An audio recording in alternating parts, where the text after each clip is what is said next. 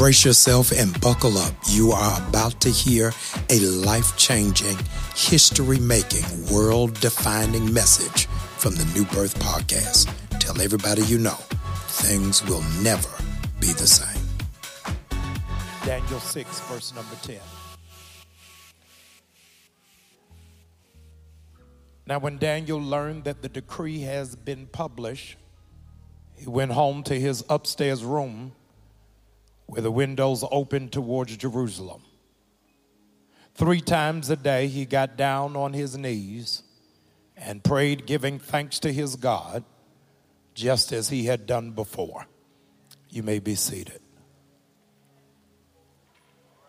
I want to preach for a little while today using as a subject, it ain't none of your business. Look at the person beside you and tell them, you heard the man. It ain't none of your business.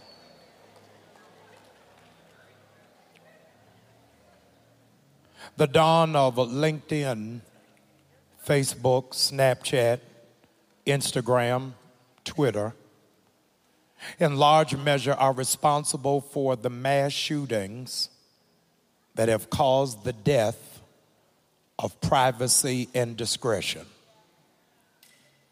Our ability to post just our wins and bypass our losses has energized narcissism, spun the wheel of Russian roulette for those with fragile self-esteem, fueling codependency on likes and comments.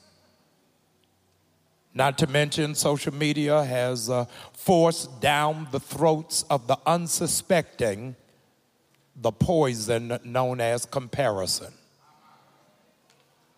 People will now go live just so that you can see them cry.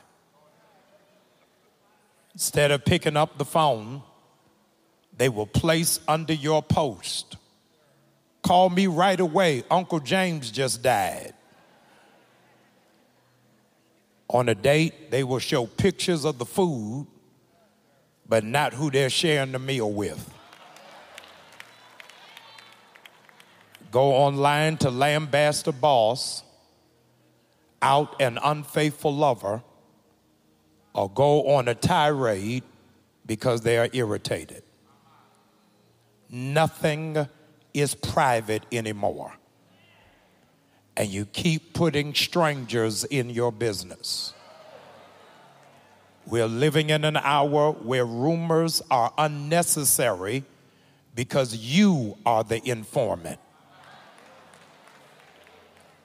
Back in 1929, Justice Louis Brandeis Olmsted is attributed the quote, "Privacy is the most comprehensive of all our rights. And the right to be must be cherished by the citizens of a free nation. Public policy impacts our private lives. The public policy of the Fair Housing Act of 1968 made it illegal to harass people because of their race or religion. So in the privacy of the home that 50 years ago, where you live, you probably could not have occupied. The public policy of the Voting Rights Act allowed our community to have the privacy to go in the voting booth and to cast your ballot, but this governor's administration wants to, in fact, infringe on that right, making it illegal for us to pass out water, wants to minimize your access to polling stations, and canceled souls to the polls. Look at what President Biden's public policy on student loan forgiveness, and consider what its impact will have on black families to be able to make a mark in the economy and the ability to leave a legacy. The Bible warns that our people die from a lack of knowledge. And I wanted you to know this morning that what happens in public affects what happens in private. What happens in public affects what happens in private. If you don't believe policies are important, check with the people in Mississippi and see if they will not bear witness to the impropriety we find in the minutes recorded in Daniel 6, where Daniel is an administrator for the president. And they're trying to get him ready to get a promotion to oversee greater responsibility. Everything seems to be lined up except for his co-workers. His co-workers are immediately grieved about Daniel's promotion. And they're trying to find a way to disqualify him, but they can't find any flaws or chinks in his armor. Even though they knew he could perform, they wanted to stifle his progress. I better warn some people who are watching online, in case you're not listening in this room, there are people who know your capacity. They know your ability, and they are absolutely outraged because they have a sense of your trajectory. But in spite of what it is that they have, in fact, conspired in their mind to hold you back, this is a good place for me to remind you, no weapon formed against you shall be able to prosper. They couldn't find anything to hold Daniel back. And because they could not find anything to thwart his advancement, they decided to make up a policy. And I need you to know that when you are gifted, when you are anointed, when you are called, you have to be on high alert for people to create policy because they are partial against you. They will make up stuff that's not even in the manual. Has nothing to do with your work ethic, nothing to do with your productivity. They'll make up policies like you can't wear natural hair. They'll make up policies that even though you have already served your time, that you cannot apply if you've ever committed a crime. They will make up policies that even if you ever had to file bankruptcy in a bleak season of your life, that somehow or another that to disqualify you from everything in your financial future. They will make up a policy to suggest that because you failed one drug test, you should never work again. But I serve a God, and God's specialty is in breaking rules, changing rules, and ignoring rules. I know that you all are here acting as if you dotted all the I's and crossed all the T's, but there's some people in this room that know His grace is sufficient. I am not where I am because I did everything right. I am where I am because I serve a God who saw the best in me, even when everybody else. God will break the rules, but it is our responsibility to change the policy. The opposition conspired to keep Daniel contained, and they concluded that the only thing that they could do against Daniel was to sign a public ordinance. And the public ordinance was that you could not pray to anybody but to the king. They were, in essence, trying to establish an early form of Christian nationalist religion that would suggest that you are serving a God that only blesses America and ignores everybody else. I am afraid of this nationalistic religion that is now emerging, that under the banner of Christendom will put immigrants on a bus and send them to Martha's Vineyard. I'm scared of this brand of Christendom that would suggest that women don't know how to make decisions over their own bodies. I'm scared of this brand of Christendom that want to act like slavery didn't happen. I'm scared head of this brand of Christendom that will turn a bland eye about what happened on January 6th and act as if that man should not be in jail right now. But I serve a God that reigns on the just and the unjust.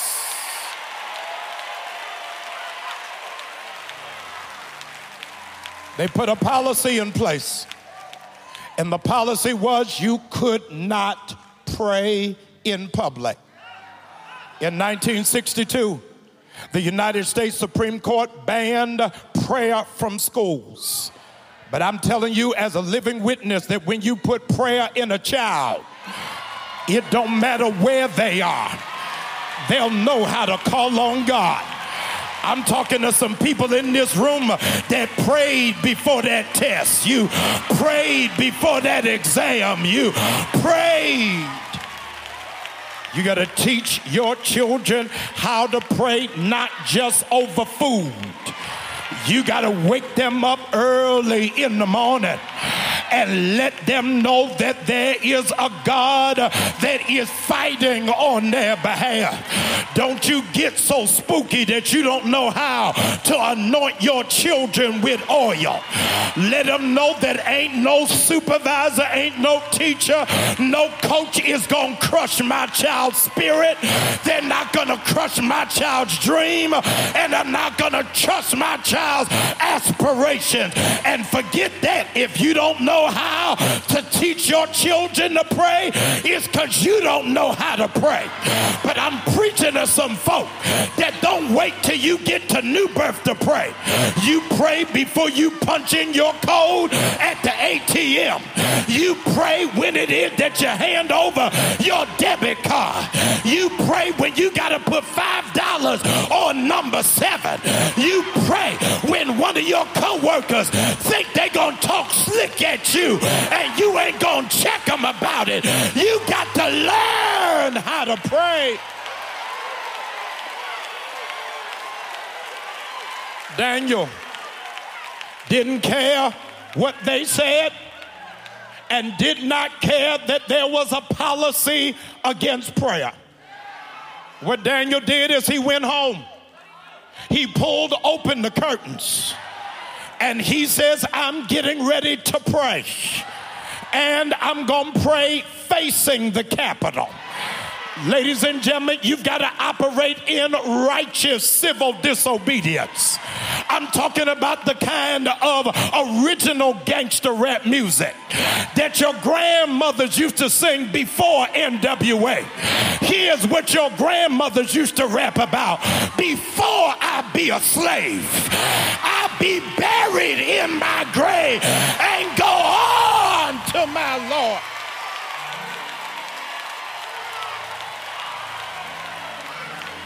You've got to have the kind of tenacity to know that public prayer will put you in power. Where the church has become anemic and frail and impotent is that we sing together, we shout together, we dance together, but we do not pray together.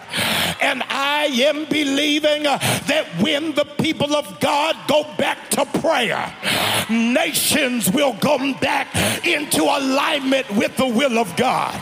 Would you lift up that hand right where you are? I need you to open up your mouth. I'm telling you right now, we getting ready to pray for this nation. We getting ready to pray for this state. We getting ready to pray for this judicial system. Would you lift up that hand and open up your mouth and pray? Pray like you know how to do. Pray like you were raised to do. Those of you that are watching online, I need you to lift up your voice and pray. Come on, you got more prayer in you than that. That if my people who are called by my name will humble themselves, seek my face, turn from their wicked ways, then I will hear from heaven and I'll heal the land. I need you to pray. I need you to pray there'll be no school shootings this school year. I need you to pray that our community will not be gentrified. I need you to pray that you're going to get favor with the bank. I need you to pray that your business is going to take off. I need you to pray. Oh my God. Hallelujah. Hallelujah. Hallelujah. Thank you, Holy God. I want you to pray for people to be healed of fibroids. I need you to pray against heart attacks and strokes. I need you to pray to cut off low self-esteem and suicide off of our babies. I need you to pray. Hallelujah. You may be seated. Hallelujah. When you find the power of public prayer, then God is going to have to move. You find the nerve to pray in public, you are forcing the hand of God. That God got to do something on your behalf. You can't be a prayer warrior and be shy. I can't hear nobody. Come by here, dear Lord. We all need you. It ain't my mother. It ain't my father. It's me, oh Lord. Y'all learn how to pray in public. You may be seated. And in 2017, my mentor, Reverend Jesse Jackson, called me and asked me to come to New York for a meeting that he was having with leaders of Fortune 500 companies on why it is that they needed to reinvest into black and brown communities. That they had a responsibility. We have over $14 trillion in spending power, and we are not seeing it come back to us. Reverend Jackson asked me, Jamal, fly to New York, come with me and be a part of this meeting with Fortune 500 leaders. Got on a plane, landed in the LaGuardia airport. My flight was delayed. Meeting was supposed to start at 1 o'clock. My plane landed at 12:45. I darted out of the plane. I didn't have any bags. Just a one-day turnaround trip. Find the SUV that's going to drive me into Manhattan. And get in the car. And he's driving me to the meeting. I said, man, you got to hurry up. I'm late for my meeting. And he's one of them talkative drivers. I forgot to press no talking in the request. And we drive into our meeting, and he keep talking to me. He says, sir, I'm so proud. I got a daughter that go to Columbia University. I said, oh, man, that's great. We keep driving. He said, man, I'm so proud. I got a son in medical school. I said, oh, that's wonderful. He said, I only been here a couple of years. I said, oh, welcome. Glad you made it. He said, when I came here, I didn't have nothing. I said, that's awesome. He said, this is my 5th truck. I said, oh, wow, your 5th truck. That's great. He said, what time is it? I said, it's 1:28. We 28 minutes late for my meeting. He says, oh, I'm so sorry. I got to pull over. I said, well, no. No, I said I was happy your daughter's in school. I'm glad your son in medical school. He said, I know, but 1:34 is my prayer time.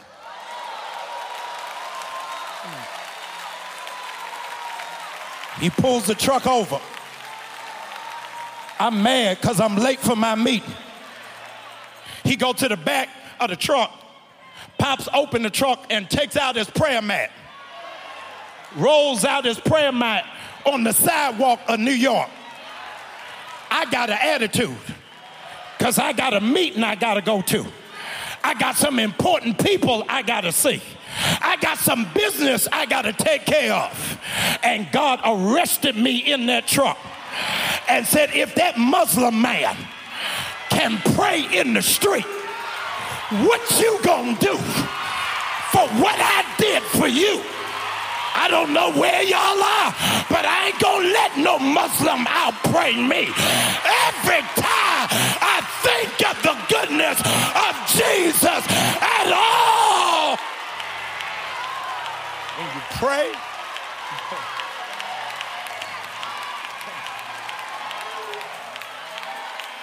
when you pray in public, God got to do something.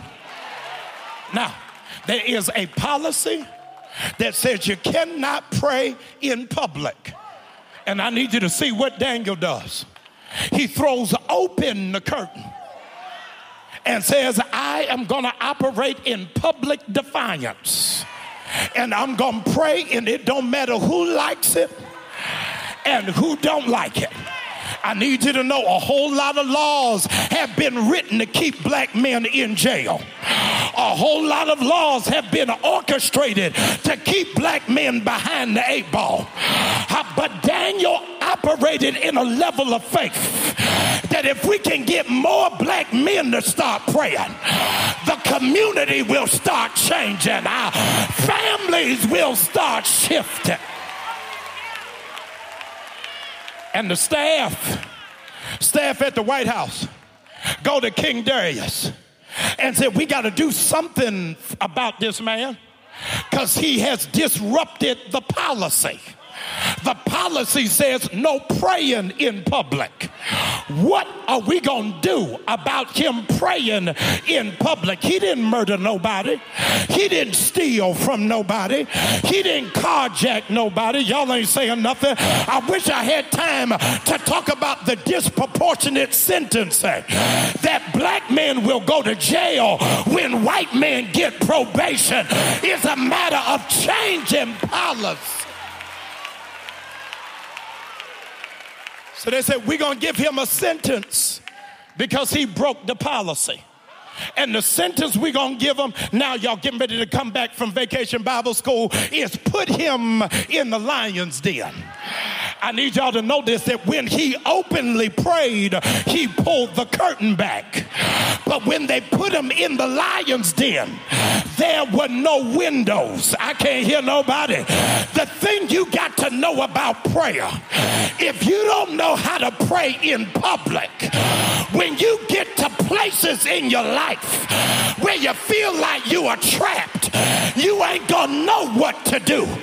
But there's some folk in this room that know when I praise him at church, it ain't because it's my first time praising him. I praise him in my car. I praise him in my living room. I pray.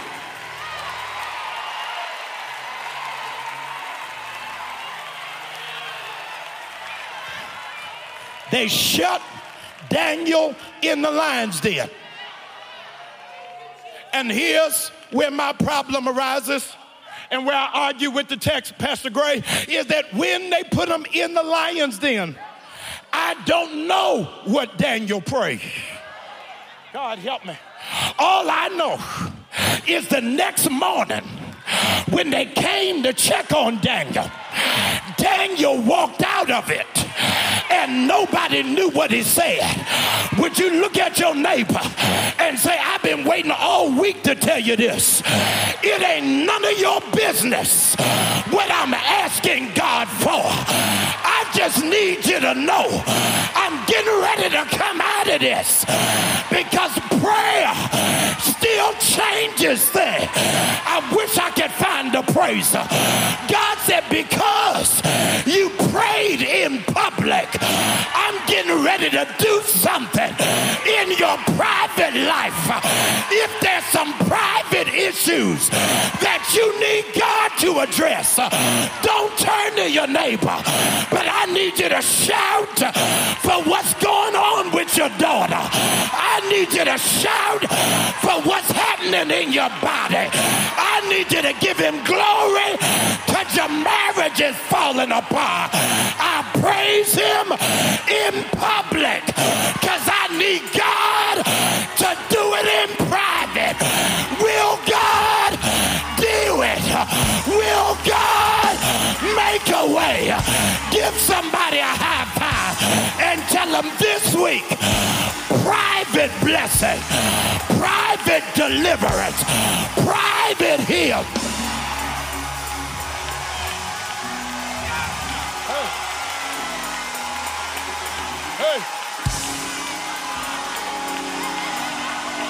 This can mess up your church life. I do not want you to turn to your neighbor because the miracle you're getting ready to get is not your neighbor's business, but what you need God to do. Don't wait till the battle is over. Shout right now. Praise him.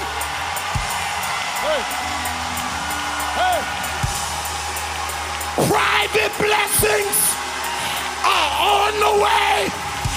Private miracles are on the way. Private healing is on the way.